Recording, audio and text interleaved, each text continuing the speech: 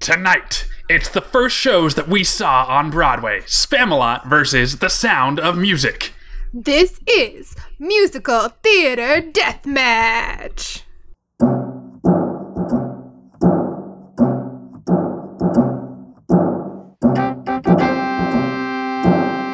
Musical Theater Deathmatch.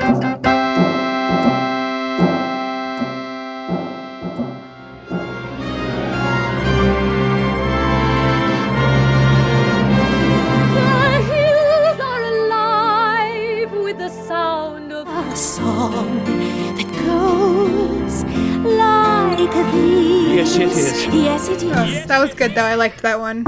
Thank you. In any case, hi, folks. Welcome to Musical Theater Deathmatch. This is the podcast where two recovering theater kids are going to pit two musicals against each other and try to determine which is the better show. My name is Andrew Favaloro. I'm Kelsey Goldman.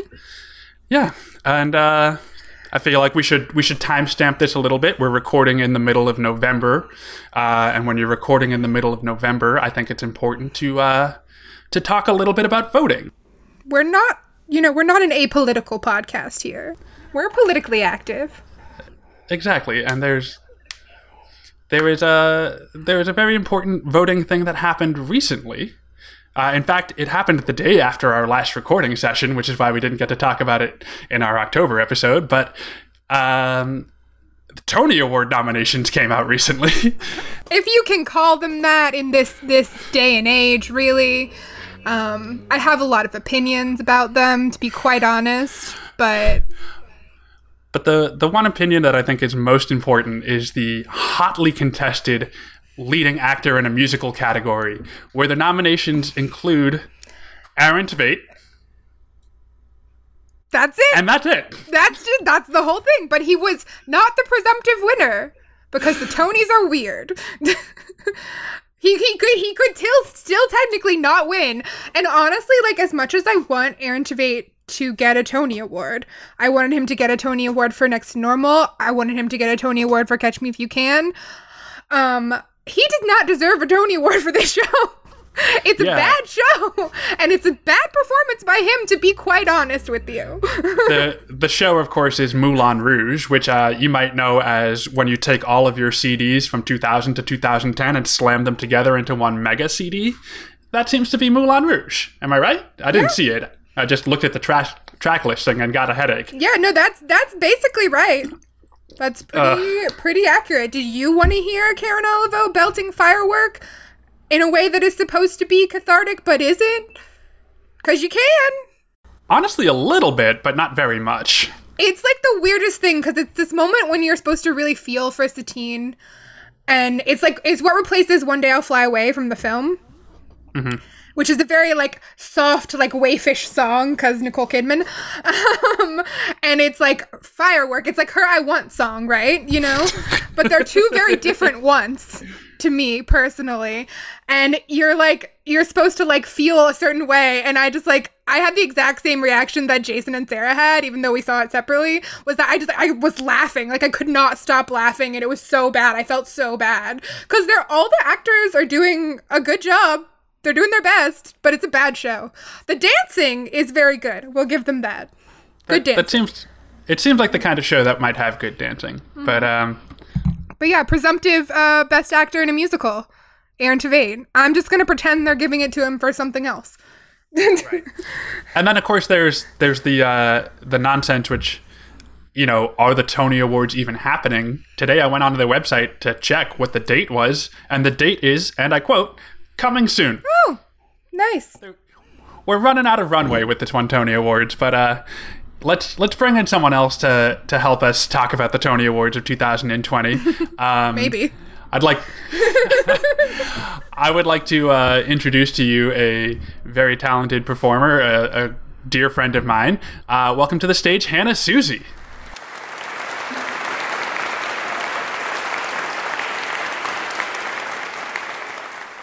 Yay! Hi! Hi, Hannah. Hello. Hi, welcome to the podcast. Thank you so much. I'm so excited to be here. Yeah.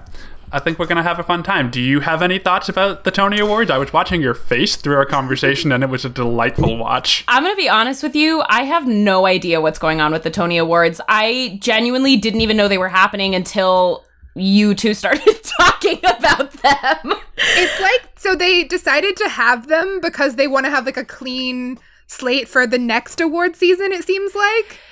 And it's just like, they could have just not had them because all the stuff that's nominated this year is not good. Or at least like musicals. Like, there are probably some good plays and I feel bad about that, but like, there's not a lot because Broadway closed before like half of the things that were set to open for Tony season even opened. Yeah. So. Any of the new things, it's like any of the new things, it doesn't really matter because they never got off their feet. It's all stuff that had already been up. Yeah. So, like, Moulin Rouge is, like, the presumptive winner for, like, most of the musical awards, and it shouldn't be because it's bad. I mean, that might be a very specifically, like, me, theater kid, also lover of the Moulin Rouge movie criticism, but it's not good.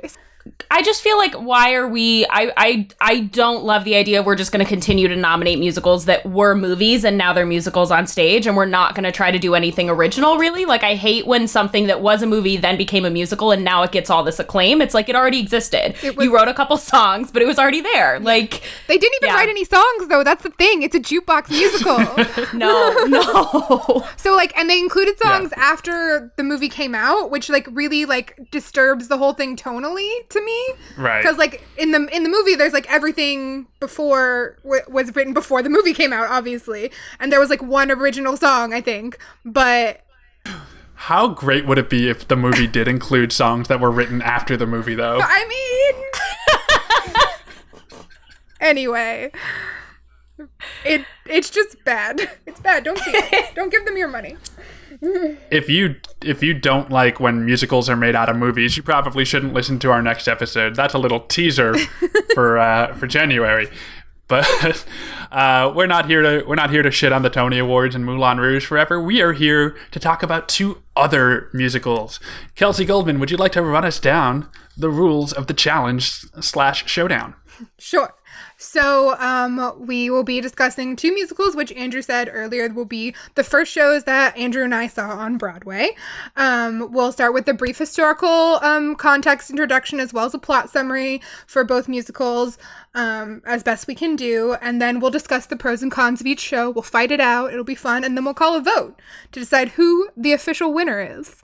Because there will be a winner. We don't do ties here unless it's a three-way tie and we all pick the same one, because then that's the winner. That's why we always have a guest, so we can't tie. Because Andrew and I have fairly similar tastes in musical theater. So, but we're also pretty combative as friends, so like it's not a good situation if it were just the two of us. Yeah. Which is why he already has our 1-year anniversary show planned, which we're going to fight real hard on. Anyway, I'm here to talk to you guys about the first show I saw on Broadway, which I tried really hard to like find my email confirmation for, and I couldn't. So I'm just going to say was on January 13th, 2007, because that sounds right. But I went and saw a Saturday matinee of Spamalot in 2007.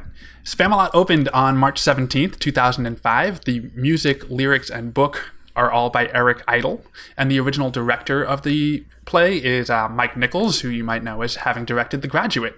Crazy fact. Spamalot is actually an adaptation of the 1975 comedy film Monty Python and the Holy Grail, which is written and performed by the British comedy troupe Monty Python, which includes Eric Idle, John Cleese, Graham Chapman, other people whose names I can't remember, two different people named Terry.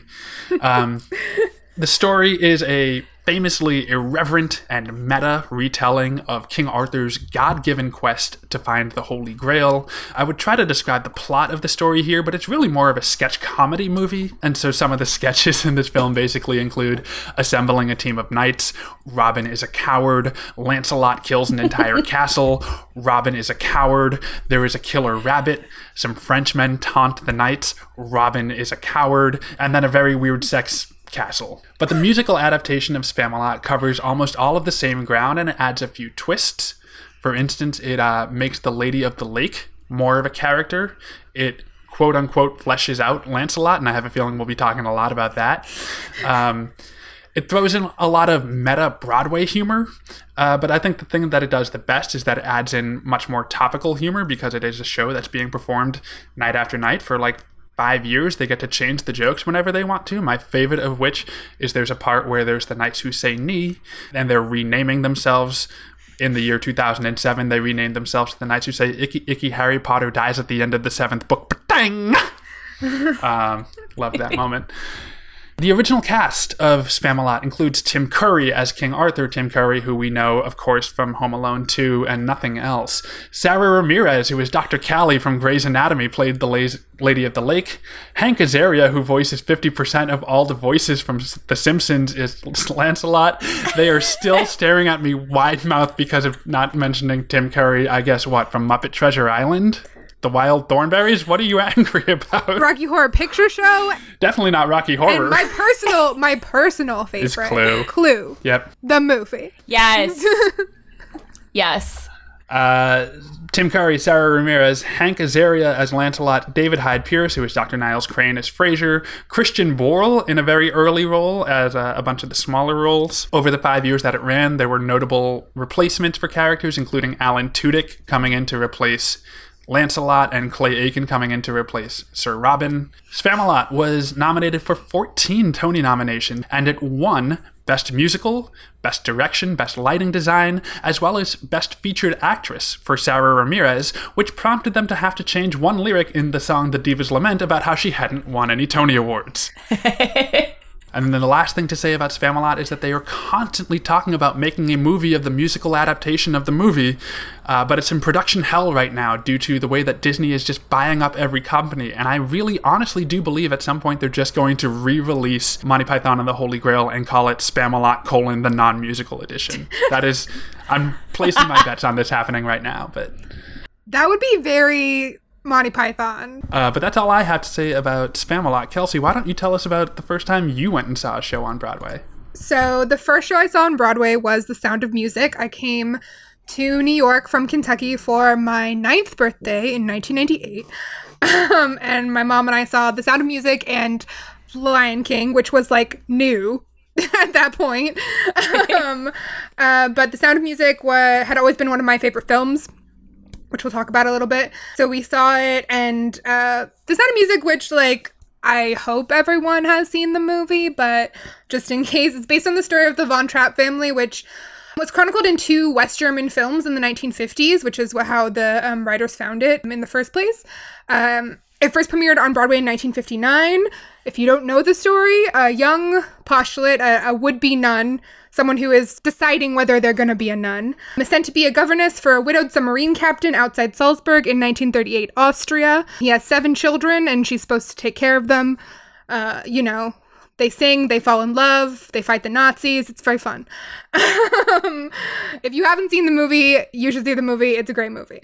Readily available many places. Actually, no, I think it's on Disney Plus now, so it's probably only on Disney Plus. So the show was originally conceived as a play with like a couple of original songs, and they were going to have Rodgers and Hammerstein write a couple of original songs, but it soon shifted to that it should be a full-fledged musical. It was the last musical that Rodgers and Hammerstein wrote. Oscar Hammerstein died within the year of the show opening. The original production starred Mary Martin and Theodore Bikel as Maria and Captain Von Trapp. It ran from November of 1959 to June of 1963. It tied for Best Musical with Fiorello, which I have never seen before, but or heard any of the music from, but it did tie. It was nominated for 7 Tony Awards, but 2 of them were multiple people were nominated.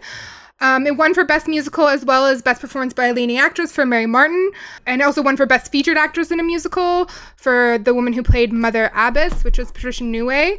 But notably, the children as a whole were also nominated for Best Featured Actress. Laurie Peters and the children were nominated for Best Featured Actress in a Musical, which I think is funny. It also won for Best Conductor and Musical Director, which I don't know if it's an award we still give, and Best Scenic Design. I think we should still give an award for Best Conductor. Right? I can't believe we don't honor that anymore. That's like a really hard, important job. Yeah. And then, of course, the show was adapted into the classic film starring Julie Andrews and Christopher Plummer in 1965, which won 5 Academy Awards, including Best Picture and Best Director. The version I attended was the 1998 revival, and this actually led me to realize that I thought I'd gone to New York for my 10th birthday, but I went for my 9th birthday because the show closed in June of 1999, and my 10th birthday was in October of 1999. So I did text my mom and was like, wait, when did we go? So I learned a little about myself here.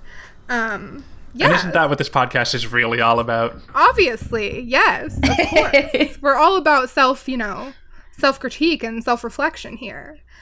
But yeah, it's a wonderful musical, a lot of classic Rodgers and Hammerstein songs. The movie includes 2 additional songs by by Richard Rodgers, which have often been included in subsequent productions of the show because they were so beloved.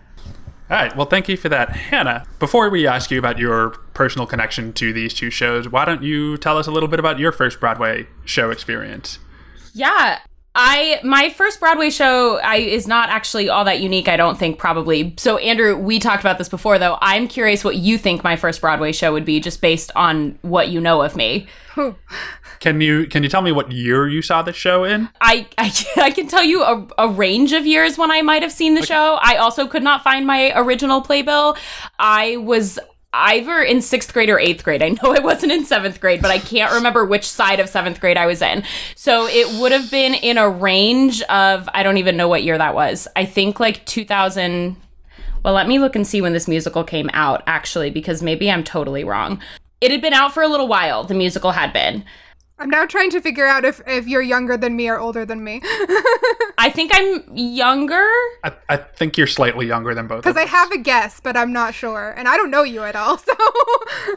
No, I think it might have been 2005 or 2006, which I don't think is actually 6th grade for me. Was it Wicked? Yes. Everyone my age's first show was Wicked, right? I am a basic bitch. I was just going to start doing like really obscure shit and just run down the clock with that bit, but Kelsey stole it from me. I wish it was more unique. I just wanted to feel that triumphant.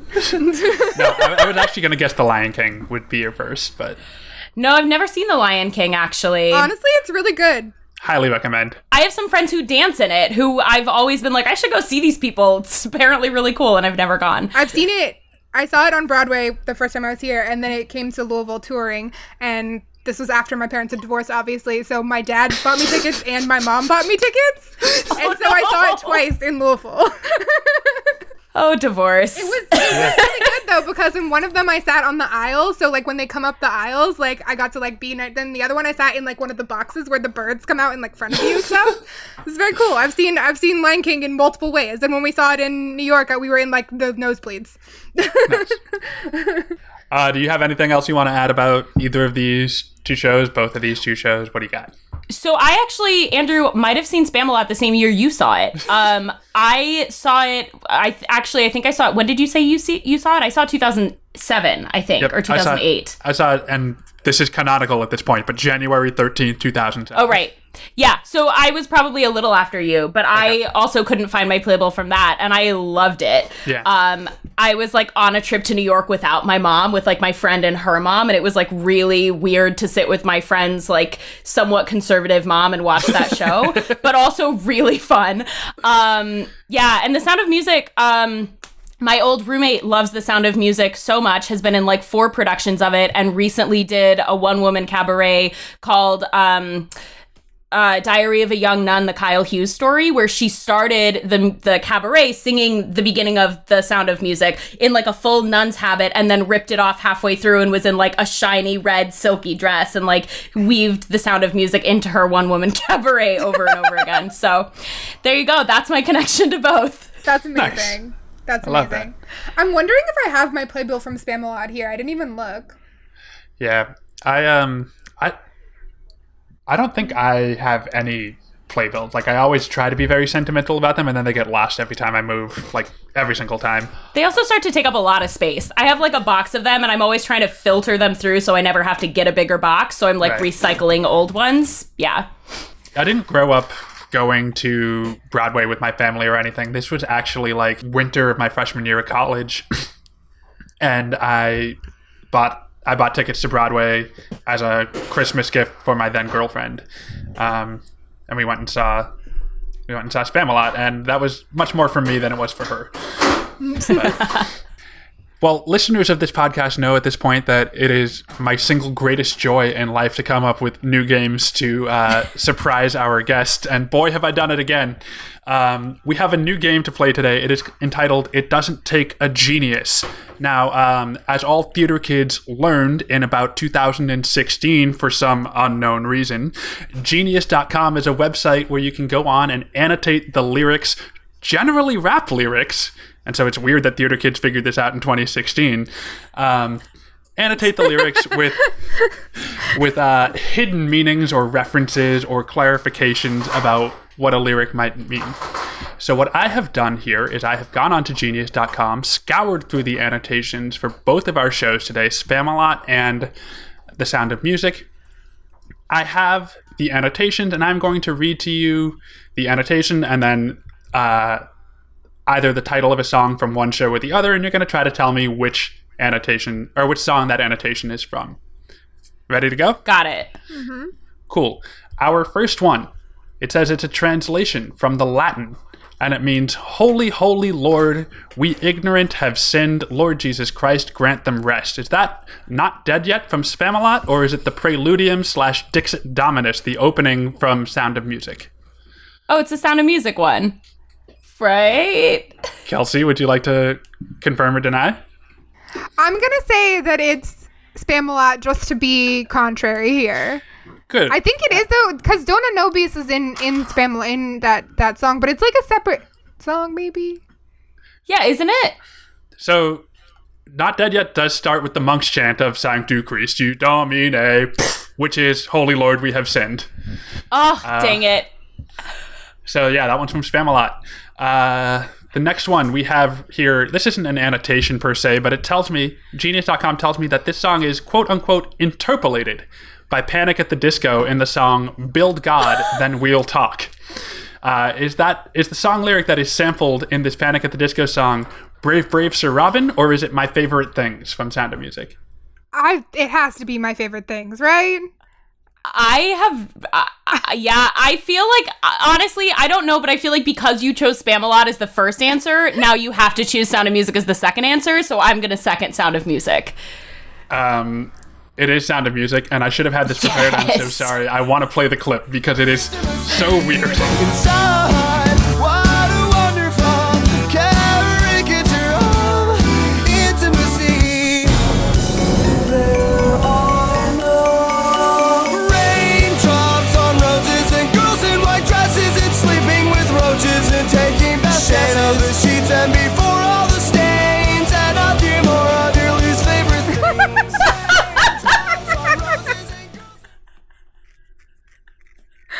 That's amazing. It's a very weird song.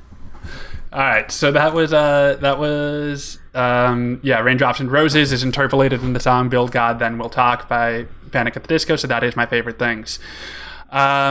This annotation says, wow, they just said the name of the show. Is that from Knights of the Round Table from Spamalot, or is that from The Sound of Music from The Sound of Music? Oh my god. It could be either. Is it both? Is it both? I wish I could pull a trick question like that. Unfortunately, it is only in Knights of the Round Table and not in Sound of Music. Those are alive, Andrew. They're alive. Here, we're going to slightly modify the format for this one because I'm not going to tell you what songs it might come from. But the annotation is, this is a song that heavily sounds like Take Me Home, Country Roads by John Denver. Oh, wait. It's in Spamalot. Yeah.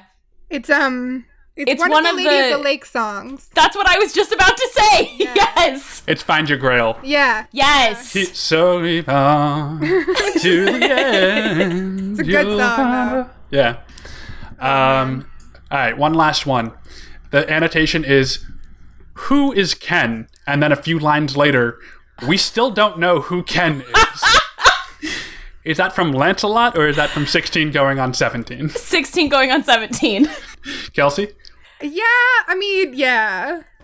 Yeah, it would have helped if I had written down what the line was, but I think it's the kind of Things thing. beyond your care. Yep, that is Do the you line. want to right there. know? You want to know how I know that? Because when I was in high school, sang that song at the Colorado Thespian Conference. Not a really appropriate song to be singing at a Colorado Thespian Conference when you're like 15 years old. And I remember being with my voice teacher and being like, what the heck is this line? And we had to do a lot of research as to why she might have been saying Ken. So, Andrew, maybe that was me who wrote that on the Genius lyrics. You never know. That sounds like you. You seem like the kind of person who would just be trolling soundtracks from 1955 with your own thoughts and opinions.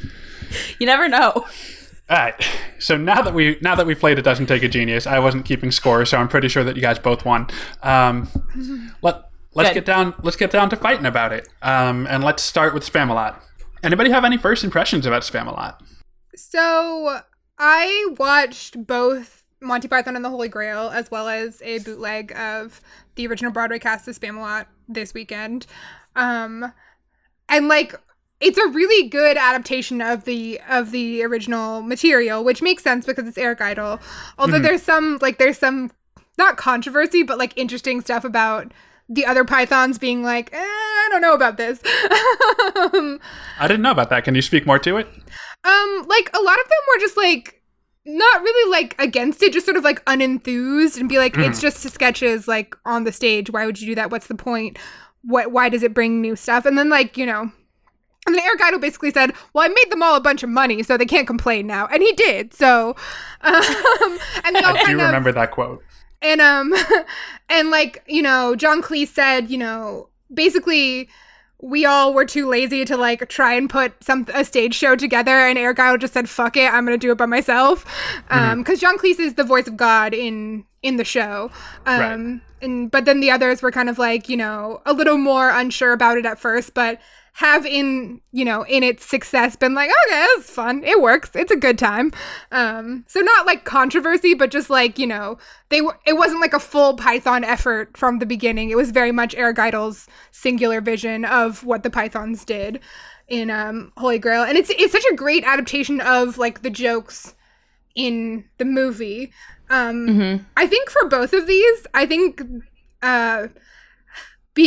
having a film version that is so specific and classic and beloved is a bit of a detriment to both of them, to be quite honest. Yeah. Because with Monty Python, with Spamalot especially, after having watched the movie this weekend, like the specific cadence of the way a lot of the jokes are told is like what you love about it and what you remember about it. Like when I was like 14, I could quote this entire movie back to front. Like it's so formative for me. And so like when the tone or the cadence or the beat of like a specific joke that is like directly transferred from the movie to the show is off a little bit, you're like, oh, that doesn't quite hit right, you know? But it does add so much that like it kind of balances that out.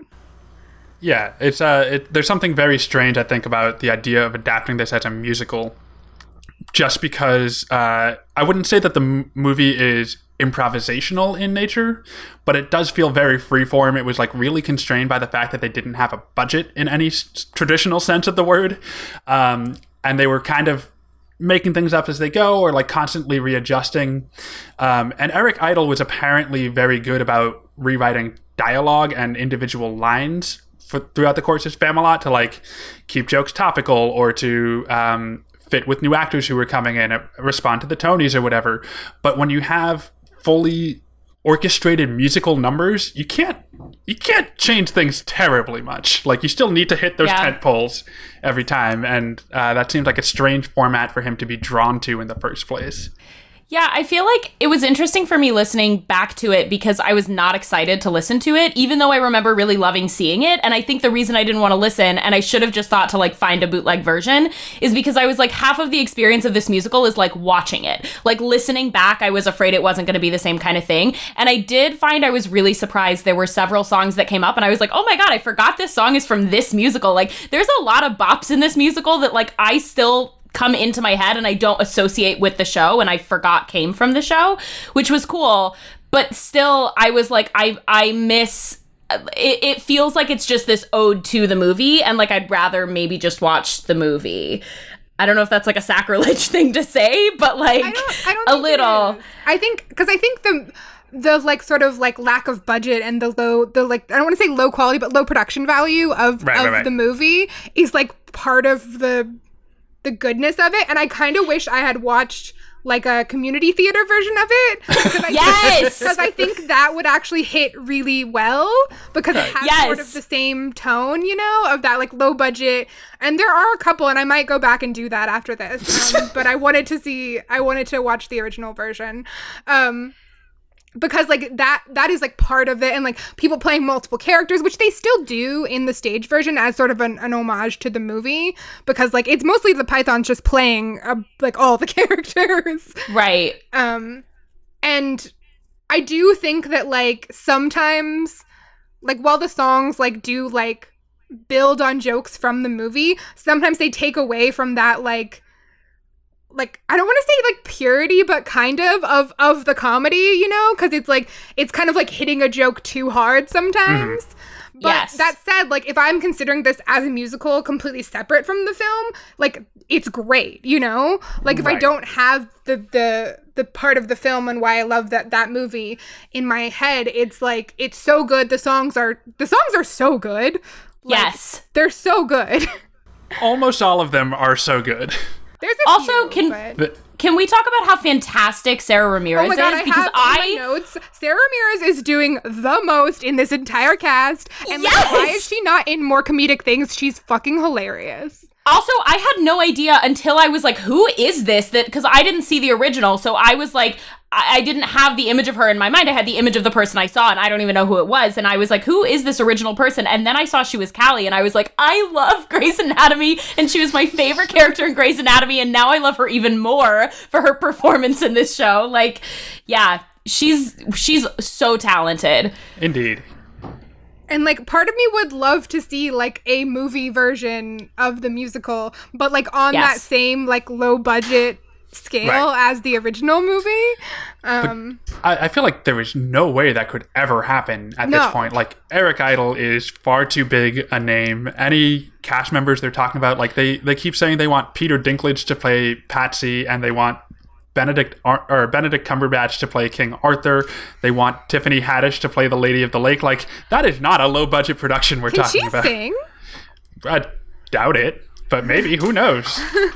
I will say, I feel like they could pull it off if they did something along the lines of what you were talking about, Kelsey, with like community theater. If they did like a Waiting for Guffman about casting a community theater version of the musical, I would totally go for that. That'd And be Peter so Dinklage could be in good. that. Absolutely, he could be in that. Like, that would be fun. That'd be so good. I would love that. Oh my god, that's like my dream. A documentary about... That's like my two favorite kinds of comedy, like just Yes. together. Oh boy, yeah, that would be something special. But yeah, for I do sure. think like Sarah Ramirez is actually like doing so much work in this show, and like is so funny, and like leads me to believe that she's been underutilized comedically for a long time. Totally. Yeah. Also, her voice. Like, why is she not doing more musical? I mean, I guess she doesn't want to, which, like, good for her then. But I would love for her to do more musical theater. I would love to hear her in more stuff. Totally. But yeah, I think the thing that surprised me most the first time I saw this was like the very high quality of the songs. Because like the movie has like a couple songs, and Python, they have songs, like, you know, they can write songs, but like this many, like one after another, and like Right. Eric Idle, I think wrote like Always Look on the Bright Side of Life is from Life Brian, but has become sort of its own cultural phenomena, and he wrote that, and so like it makes sense that there are good songs, but like I just the ability to have this many is just so impressive, because they're all very good and very catchy. Like, you remember them. And I feel like there's I feel like all the songs are good in different ways. Like, last episode we were talking about Beetlejuice's lack of any sort of consistency, Addams Family having a slight bit more, but here is a situation where you know, like, Always Look on the Bright Side of Life is very different from The Diva's Lament, which is very different from I don't know, Lancelot. Like, they're all different styles, but they're all somehow working together as this mishmash. Maybe because we're expecting it to be Monty Python, we're expecting it to be this kind of weird, low budget hodgepodge. We're just trying to put on a show because we think it'll be silly sort of situation. But I think it surprisingly coheres in a way that on paper you might not expect it to. Yeah, I think it's because they're kind of doing like a parody of musicals at the same time. Like, they're taking the song that goes like this is the perfect example, right? Like, it's the song in every show that goes like this. Like, it's very specific. Yeah. They're either doing that in the songs or they're doing like an expanded joke from the movie, right? And making it into a song. Well, I was just thinking, because as you were talking about that, the other song that does that is like You Won't Succeed on Broadway. Right? Like, and one thing that made me laugh really hard, I was going down like a little Wikipedia rabbit hole about Sarah Ramirez, to be honest, but I started reading about the Spamalot as well, and they were talking about how in markets that don't have large Jewish community presences, they have to change the lyrics because people don't understand what it means. Like, you won't succeed on Broadway if you don't have any Jews. They'll change it to like, you won't succeed on Broadway if you don't have high production value. They have to like change the lyrics to, like, they were talking about like in South Korea, that's what it is, which is just so absurd to me. That's all. Just wanted to throw that in there. Well, Kelsey, I would really love your opinion on how you think this song has aged in the last 15 years. I was actually going to say, right, like, what surprised me the most about this is that it hasn't aged as badly as I expected it to, right? Because every, like, thing they're making fun of are other white people. Like, yeah. Like, it's like, Finland and the French, and, they're not even really making fun of Jewish people. They're just saying that Broadway is filled with them, which is a true statement, to be quite honest. Yeah. And I think that that's honestly a conscious effort on Eric Idle's part. I read that there's a line in The Diva's Lament where she said I'm constantly replaced by Britney Spears. And this was in 2005 when Britney was like starting her very public meltdown. Yeah. And they were like, we don't make fun of sad people. And so they changed the lyrics to like, to recognize that Britney Spears was having a really hard time and that's not a funny thing, which is not the route that most comedians took at the time. Well, yeah, and that's like the thing, right? Is because the movie, even because I watched that Friday, it holds up because like the comedy is so much more about making fun of themselves than it is about making fun of other people and just like doing silly shit, like. I was so surprised that the and I'm sure like some of the other sketches and stuff like Fawlty Towers definitely doesn't hold up in a lot of ways that and a lot of other Python adjacent stuff doesn't hold up, but like this specifically because of like when it is and they're and what they're doing, like it holds up really, really well, and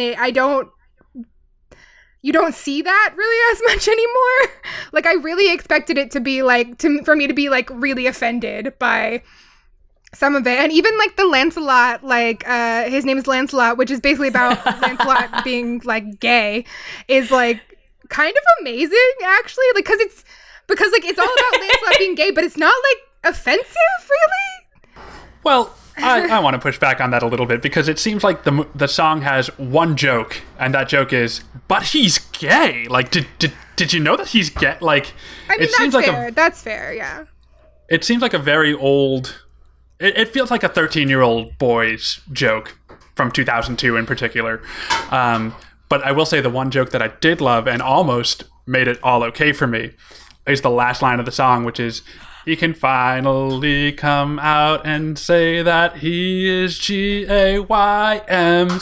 And just for like whatever reason, transitioning from gay to YMCA caught me very much off guard, and I laughed a lot at that line. Yeah, I mean, like, I think there are things that they probably wouldn't have done the same now, but I think like so many other things from that, not that far past era have not aged well, especially in that like, in that sort of comedic way, that it could have aged much, much worse. Yeah. Totally. Yeah, they also say at the very end too, which I don't know, maybe fixes it as well. And like the very, very end when Lancelot and like whatever the effeminate prince, whatever, I don't remember what his name is, but that's Herbert? Prince. Yeah, yeah. At the they like sing their little thing where he's what is it, like instead of find your grail, he sings find your mail, which I thought was really funny. And then Lancelot says to him, just think in 1,000 years times this will still be controversial, which like I appreciated that. For some reason that also made it okay to me, because I was like, at least they're like somewhat aware of the controversy of making fun of it in general. I don't know. Well, I think we've just kind of gone start to finish through the show. Something that we like to talk a bit about is karaoke. You all know.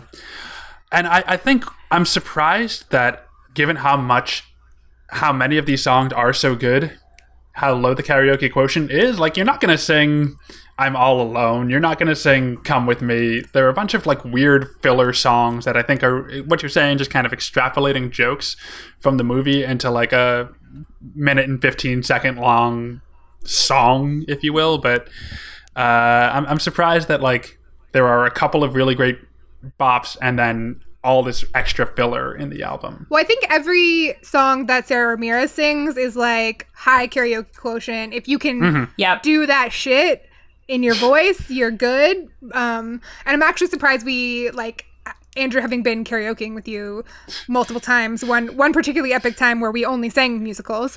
What a great time. Hannah was almost there.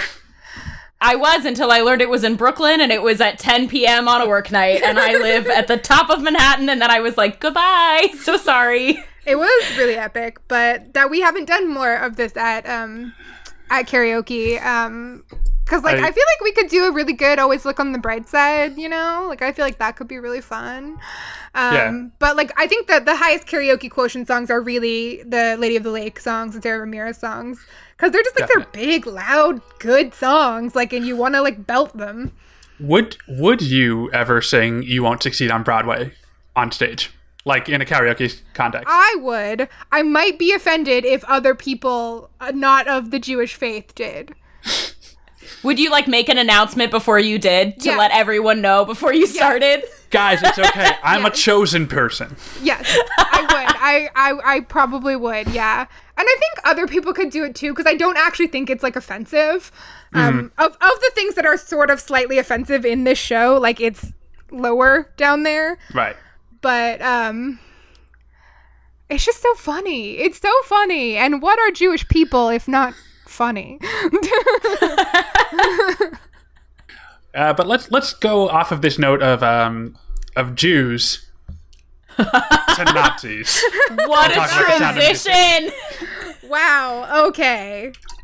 Look, it's not like I planned that and have that in my secret notes. I don't know what you're talking about. Oh my god. I don't. I promise that was organic. Oh my god. But yeah, The Sound of Music. Sound of Music is one of those movies I remember, watching as a kid, like the double VHS, the intermission in the middle. I was never a huge fan. See, so both of these movies are so like specific to my childhood. I watched them both so many times. I had the double VHS with the intermission in the middle.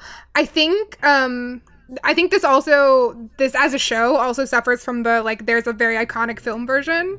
Definitely. When I was trying to think of like pros and cons about this, like I think the one like con I can think of is that there's hard to like think about bad things, but at its worst, like the two acts are very unbalanced tonally. Definitely. Yeah. In that, like, all the bangers are in the first act. Like, the tone of the show shifts because it has to. Like, because the plot is, like, goes from, like, fun, your governess is cool now, and she's going to teach you to sing, and you're going to dance, and there's going to be marionette puppets, to, oh, yeah, you have to escape the Nazis now? Right. So, like, it's a necessary tonal shift.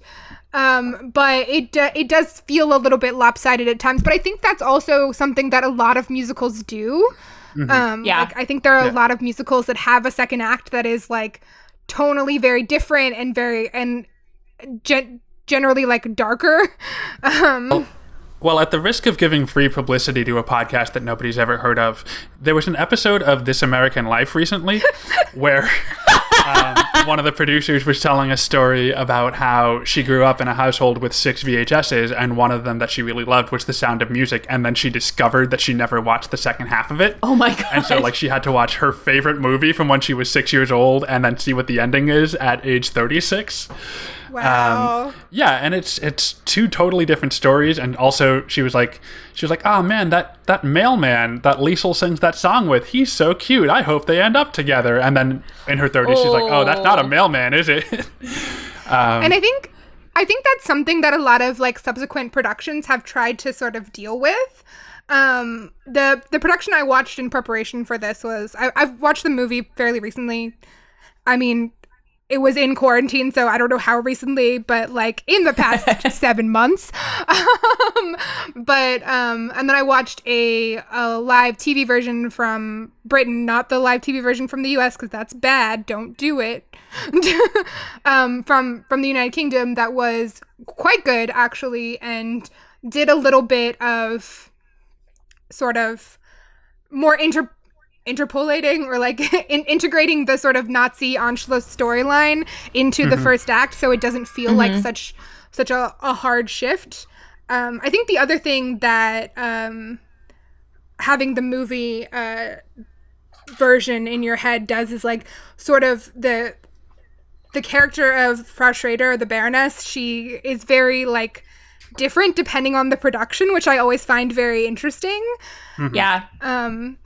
And like in the US live version, the NBC live version, she's very sympathetic because like Laura Benanti is so much more talented than Carrie Underwood was, and you're just like, why isn't she marrying him? Like she's great. I'm so glad you just mentioned Laura Benanti, because do you know the piece of trivia about the 1998? Yep. What is the trivia? In the 1998 revival, which is the one that I saw, Laura Benanti was the understudy for Maria. It was her Broadway debut. Oh my god. Yeah. And then she was actually a replacement at one point. Yes. Which, like, I might have seen her. I don't know. But, yeah, I think that's always the one thing from the show, from the movie, that is like, slightly different in the show, because there's a lot more music and songs that, like, sort of speak to the, like, political situation in the second act, which I always think is really interesting. In a way that the movie doesn't quite deal with, because it needs to be slightly shorter, and like Elsa gets a song, and the sort of like dissolving of their engagement is more about her being sort of okay with the regime change and just sort of going with it, than it is about seeing that the captain is in love with Maria and is like, I'm just going to remove myself from this situation. It's more about Von Trapp being like, I'm not okay with Nazis, and you are, so we're not going to get married, which I think is a much stronger, like, point. And, like, that's not always the case, but I feel like in the movie, she's painted, like, a little bit more sympathetic. And then depending on what version of the show you're seeing, it's very different. But in the stage versions that I've seen, it's, like, always more about, there's a song, No Way to Stop It, which is sort of about Elsa and Max being like, you just have to take what's coming. Like, the Nazis have taken over. Like, we just have to deal with it. And Von Trapp is kind of like, no, let's not, because Nazis. So I think that's something that I kind of wish was in the movie more, because I think it's important. And those two halves of the movie, those two different VHS tapes, are so tonally different. And I think in the stage version, it's not as upsetting. The shift in tone. I think that part of the difference between the movie and the stage show is that I think they wrote a couple of songs specifically because, you know, goddamn superstar Julie Andrews was playing Maria, and they like wanted to show her off a little bit more. So I think all of the songs that were added for the movie and replaced songs that were in the stage show are Maria songs. And so like Elsa gets kind of squished a bit and Max gets kind of squished a bit. So the two songs that were written for the movie, I Have Confidence in Me. I Have Confidence and Something Good. I Have Confidence is actually one of my absolute favorite songs from the film. I think it's so good because, and that is obviously Julie Andrews is here and we need to give her like a ballad to sing. Yeah.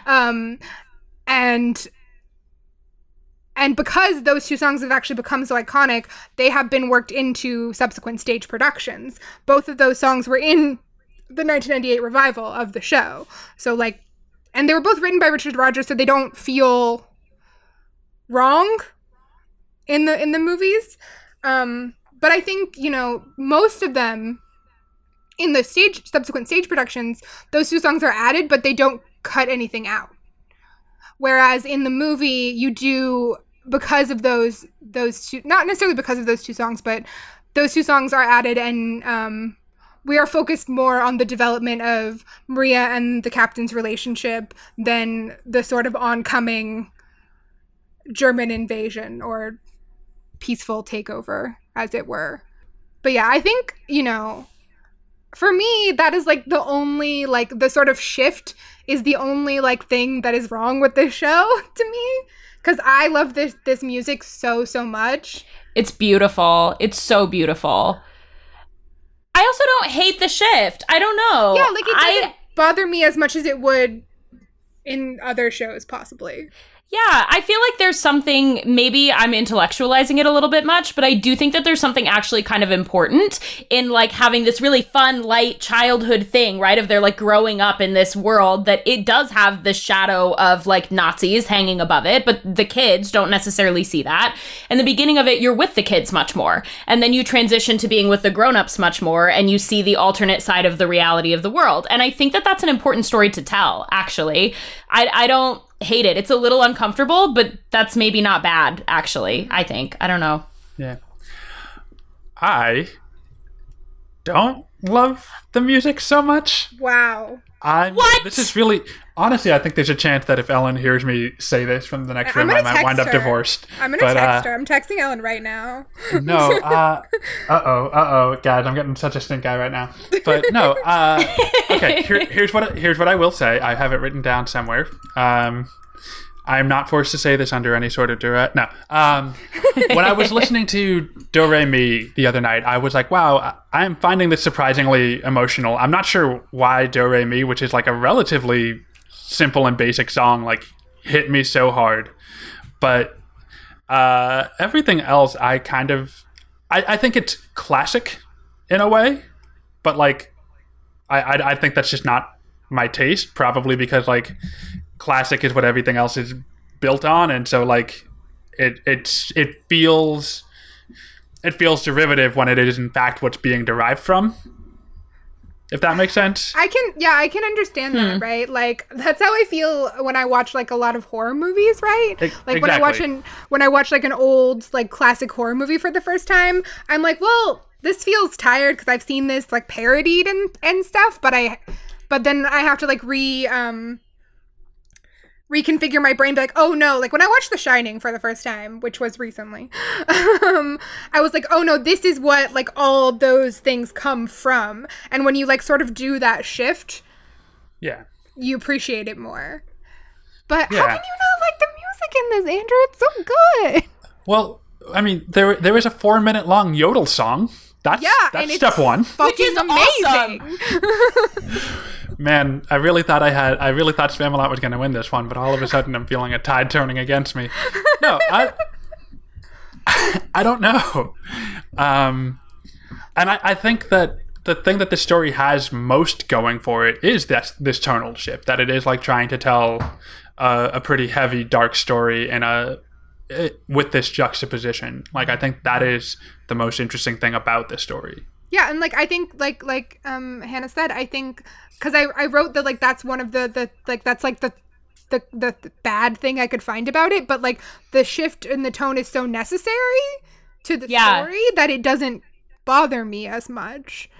And I think the issue is kind of that the musically the songs are not as strong in that half of the show. Yeah, I agree. And that's like really the only issue there, but the actual tonal shift is not actually a problem for me. And we do need to just talk about the one exception to the rule you're saying, which is that Edelweiss is a brilliant song. Beautiful. There's this bit of lore that like after the show came out, everybody thought that Edelweiss was like classic Austrian folk song that had like always existed, but no, it is an original composition for this musical that like now is taking on that role of being a classic folk song, but only ever since it was written for the show. Well, and I also think that like personally for me, this is my favorite Rodgers and Hammerstein musical, which is, you know, maybe cliche, but like it is the last musical they wrote, but it feels like the pinnacle of everything they did. And there's some songs that are stronger, but there's not a bad song in this show. Yeah. The only thing I'll say that I take issue with in the show, and I also have to say it with like a big caveat of knowing that like it's an old show, and so there are going to be things that don't age as well. The 16 going on 17, both of those songs I have problems with. I just have problems with like the way that it was like making this like romanticizing about like a 17-year-old girl being at a marriable age and like an 18-year-old boy telling her what to do, and then like later when Maria sings it with her and she's like, you'll be married and then you'll belong to him. I was like, no, Maria, no, that's not the truth. Like that I had a problem with, but also like whatever. It's a show from however long ago, like 50 plus years ago now, right? Yeah, it's old, so that's going to be there. Yeah, no, but other than that, I had the same reaction to the reprise of 16 going on 17. I'm like, whoa, Maria, whoa. And then she's like, wait a year or two. I'm like, what, so wait till she's 19 and then she can get married? Like, no. Also, Maria, you're like at least 25. Like, and you just got married. Like, come on. Yeah. But I think that's like it's the one thing where it's like it's the same way as like I expect things to like age a little bit badly. And I think there's less that ages a little bit badly in this than there is in Spamalot, and Spamalot is newer. Right. Like totally. Again, I was very surprised at how well Spamalot did age, but I think there like this manages to be very classic. I mean, I think Spamalot is more impressive because it's comedy and it's like also like trying to sort of hit a lot of people's buttons, which sometimes does not age well at all.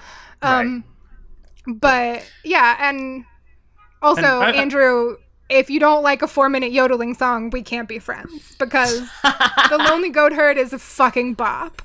So good. I just need to change this outro we have. I am looking for a new host.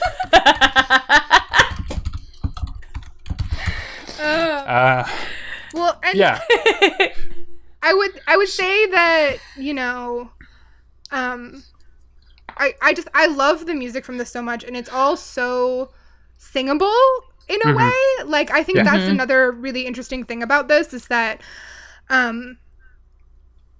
the songs that were added for Julie Andrews are difficult in some ways. Or I Have Confidence is probably the biggest like vocal stretch, I think. But the rest of the songs are like they're very singable, which is not something you usually get in musicals, especially not in modern musicals. But it is something slightly more, you know, reminiscent of classic Rodgers and Hammerstein, in that like this is something you want to sing along to, and like. My favorite things has become, you know, its own situation. It's not a Christmas song, and I will fight with people who say it's a Christmas song, but it's not. But it is a very classic song, and I get that. It's so classic that Panic at the Disco even likes it. Clearly. But I used to love the So Long Farewell. That was like my favorite thing, and I would go on the stairs of my house and like do the little like motions. I was like a 6-year-old. I was very cute. Maybe my issue with Sound of Music is that there are too many children, and I say this coming from a family of 5.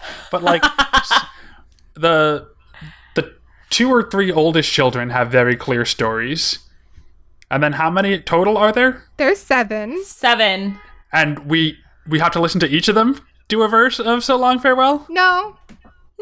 They do it in little groups. Yeah, like Liesel has her own and Gretel has her own, and maybe Friedrich has his own, but I think the other middle girls and Kurt do theirs together. Okay. Yeah. It's a good, fun song. Yeah, it is fun. I will give you that. I think it is maybe a little long, but maybe not. Yeah. Maybe I'm wrong. It's also depending on whether you're watching it or just listening to it, right? Yeah. Like, that's some of this, too, is, like, if you're just listening to a soundtrack, Yeah. but it's meant to be, Yeah. like, this was from the days when musical soundtracks were not intended to just be, like, what you listen to, so it's a little different. And I think Yeah. that's the other thing is, like, both of these musicals really, like, don't work as well As just an album. as just now. And no, like, Totally. no stage production really does, but there are some stage productions where, like, you get the whole thing, you know, Right. if you listen to the album, you understand what's happening. Yeah. So I think it's I think this is gonna be tough, quite honestly. But Well- I think that the music in Sound of Music is so important to me in like a really visceral and subliminal like way that I can't quite express, in a way that, like, in kind of the same way that the actual like original film of Monty Python is to me, but in a way that, like, I get the same thing out of the show version of The Sound of Music that I do out of the film that I grew up on, which is not totally true for Spamalot. Gotcha. Yeah. I think the last thing we should do before we move into voting is talk about karaoke quotient and, like, what songs. If you're at karaoke bar right now, what song are you gonna sing from Sound of Music? Do Re Mi. You have to. You could get all your friends up there. You could see it as like a drinking song. That'd be would fun. Very fun. Like, there's so, and like, I think, like, you could also do Maria. Like, that's a great one. Oh yeah. A group one. But I also, like, honestly, if someone wants to do The Lonely Goat Herd with me at karaoke, I will be fucking down. What the hell is going on right now? I would love to see that at karaoke. It would be so fun. High on a hill. This is my hell. Odele, odele, odele. How? I don't. Please. It's a good song, Andrew. And maybe I'm playing this up for comedy. There is absolutely no way to tell. I think the thing is, like, I think so many of these songs would be fun to perform, and I think that's Right. like part of the allure of it. And I also think that it is a show that works with almost anyone in the cast. Like, obviously, like, the palpable chemistry of Julie Andrews and Christopher Plummer in the movie is, like, something very specific, but it is, you know, the vibe of the whole thing is pretty easily replicated by most actors, and you know, bar Carrie Underwood, but but like it is pretty easy to, like, cast in a way, and easy to replicate and easy to bring back and still be enjoyable. I don't know if that's true for Spamalot. While I would love to see a revival. Yeah. A revival of Spamalot, like, in the near future. I think that'd be really fun. I think the comedic talent of the people that are in it is a huge part of it.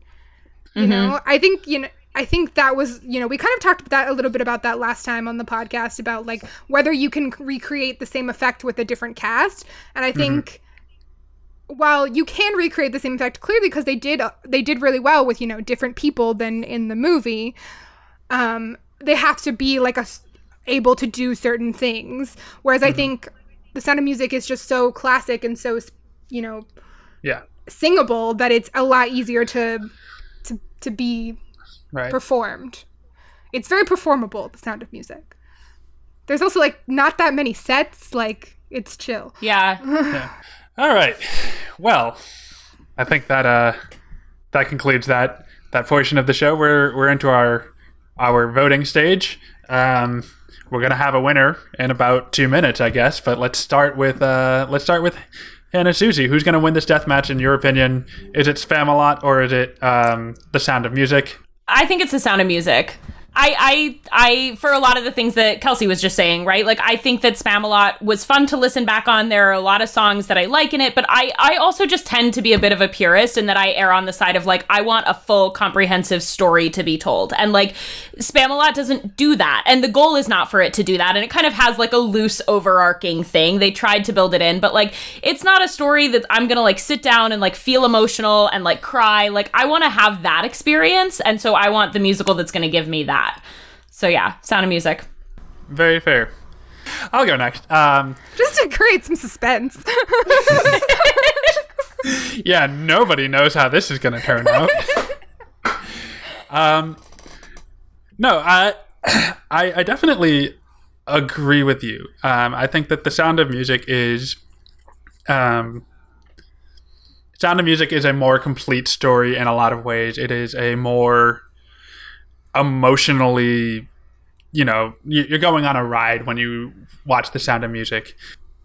I just can't get over like this feeling of being a kid and watching this 18-hour long movie that my mom wanted to watch that I was never into. The music doesn't quite hit me right. And even though Spamalot definitely has many of its own issues, I think the sheer joy I get out of seeing Spamalot on stage holds a toe to, that's not the phrase, goes toe to toe with the emotional journey that The Sound of Music puts you on. I'm going Spamalot on this one. Okay. I think for me, these are both like from properties that I have like a very intense personal connection to. But I think for me, The Sound of Music just hits all the right buttons, both musically and story-wise, and just as a whole is more complete in a lot of ways. Mm-hmm. I think Spamalot is a great show, and I really appreciate what it does. But I think there is this undercurrent of like, this was not originally meant for the stage. Yeah. And that it doesn't hurt it necessarily, but you can feel it, You can tell that. Whereas I think that with The Sound of Music, it was originally meant for the stage, but even my personal like connection with it, which is the movie, was my original version that I saw, like, doesn't make me feel that different about it, Like, I can love the movie, and the movie just makes me love the show more. Whereas I have like the opposite feelings about something like Mary Poppins,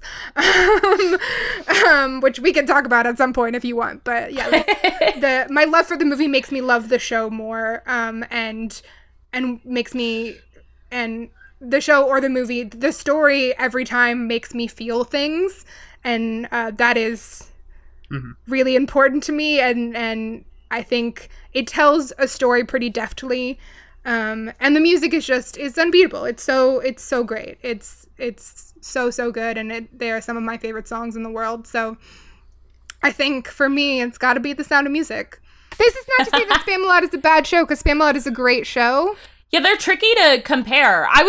The one thing I will say as like a caveat is, if I was given the opportunity to see only one of the two, and they were like, you're going to walk into a Broadway theater tomorrow and see one of these two shows, I would pick Spamalot. I think I would, but Spamalot I would want to see in person, and it's more of like the experience of seeing, but Sound of Music I still would say is like the one I would come back to and see over and over again and listen to multiple times. Yeah. To me, that makes it better. That's the thing, right? Like, Spamalot, I want to see it in person one time. I want to see those actors do their thing. I'm always going to be comforted by The Sound of Music, whoever is playing whoever. Like yep. even the shitty Carrie Underwood version, like, there are parts of it that I really love that made me, like, feel things, And that's impressive, because it's bad. Poor Carrie Underwood. She's really... I feel bad because she's a fine singer and whatever, but it was poor casting. It's the casting director I have an issue with there. Yeah, well, I hate to tell you who we have booked as our guest for next week's episode, Kelsey. Oh, no. Oh, this is going to be awkward. It's going to be so awkward. Listen, if we had that kind of booking power, man. Yeah, Ryan, get on it. Our booking agent, Come on, Ryan. Fake intern, Ryan. So, I guess with a 2-1 vote, Sound of Music takes down Spamalot in a move that nobody saw coming. But Andrew, also, are you wearing a Spamalot t-shirt right now? I just saw the sleeve of your arm. I am, yeah. I bought this t-shirt canonically on January 13th, 2007. I also bought a separate t-shirt that was Fâché la Vache, But I got rid of that shirt when I was cleaning out T-shirts a few months ago. Years ago? Who knows? I had a Time Fetch is of fake. Lavash t-shirt too at one point. That was fun. Thank you for listening. We hope you had as much fun as we had. If you would like to reach out to us or follow us on social media, our handles on Instagram and Twitter are MT, like musical theater, _deathmatch. And if you go check out that Twitter right now, there is a poll where you can vote for which you prefer, Spam-A-Lot or Sound of Music, whether you prefer, absolute bangers by Sarah Ramirez or 4-minute-long yodeling songs. I'm sure I'm going to get totally overwhelmed here, but hey, any engagement is good engagement. And on Facebook, we are the same thing, but without the underscore. Hey, by the way, if you are interested in being a guest on this podcast, please DM us. We are quickly running through our pool of people who can be our guests. You can find this podcast on all available platforms. Please give us those 5 stars. We really need stars. Also, I have a note here. It says that due to my ending friendship with Kelsey Goldman, I am in the market for a new co-host for Musical Theater Deathmatch. Don't know what that's about. Lonely goat, oddly, oddly, oddly, with the gleaming load, oddly, oddly, oddly. It's a great song. Well, now that Kelsey has plugged her favorite song, Hannah, do you have anything you would like to plug? I will plug another podcast. My boyfriend Chris has a podcast with his friend Chris called the 40 Under 40 podcast, where they pick movies that are beloved to them that have scored under 40 on Rotten Tomatoes, and they watch them and then they do a conversation about how they would rate them now. Recently, they did the controversial Hocus Pocus, which did not score as highly as I feel it should have, but it's fun. They do a good job. Yeah. And they're 40 Under 40 pod. I've been a subscriber for a few months. I really enjoy their conversations. It's lots of fun. It's a good follow. You should do it. Kelsey, what do you have to plug? So I have an additional podcast with our friend Jason, previous guest on the 2nd episode. It's called Ruin My Life. It's 4 years old now. I can't believe it. We watch, eat, listen to things that each other loves, and then we talk about them and ruin each other's lives with them because we both have those type of personalities. It's important to point out, ruin my life is a good thing in this context. Yes, ruining, like, as it, like, you love something so much it has ruined you. So we share things with each other, generally like movies, TV shows, but the occasional soft drink, food dish. Early on, you guys had an episode about Moxie and an episode about Taco Bell, and I'm really waiting for those kinds of topics to come back. Yeah, I think we need to get back on that. It's been a little bit hit or miss with the pandemic. It's been hard to sort of coordinate, and we've both been sort of creatively stifled in some ways. But we recently put out an episode, a special two object episode about one of my favorite films of the early 2000s, Get Over It, and one of Jason's favorite films of the early 2000s, Shriek, If You Know What I Did Last Friday the 13th, which are an interesting pairing, but make sense if you listen to the episode, and both criminally underrated. I would love to know what the tomato meter on both of those are, because they might be some fun things for Chris and Chris to watch. I will share Shriek, If You Know What I Did Last Friday the 13th is an abysmal score of 14% on Rotten Tomatoes. Sorry. And join us next time. Our next episode will be dropping on January 1st, 2021, as weird as that sounds. And our episode then will be surprisingly good movie to Broadway adaptations, Groundhog Day versus SpongeBob the Musical. And also, as we say at the end of every episode, Go vote! Specifically, vote on the Twitter poll, or if you live in Georgia. Specifically Georgia. Go vote. Yes. Or if you live internationally and there is some other election. I don't know. Never stop voting. ABV.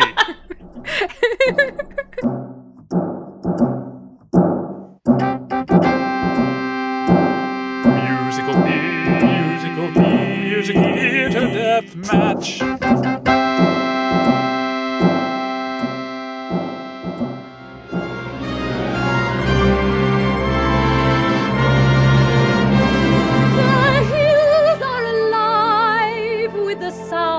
A song that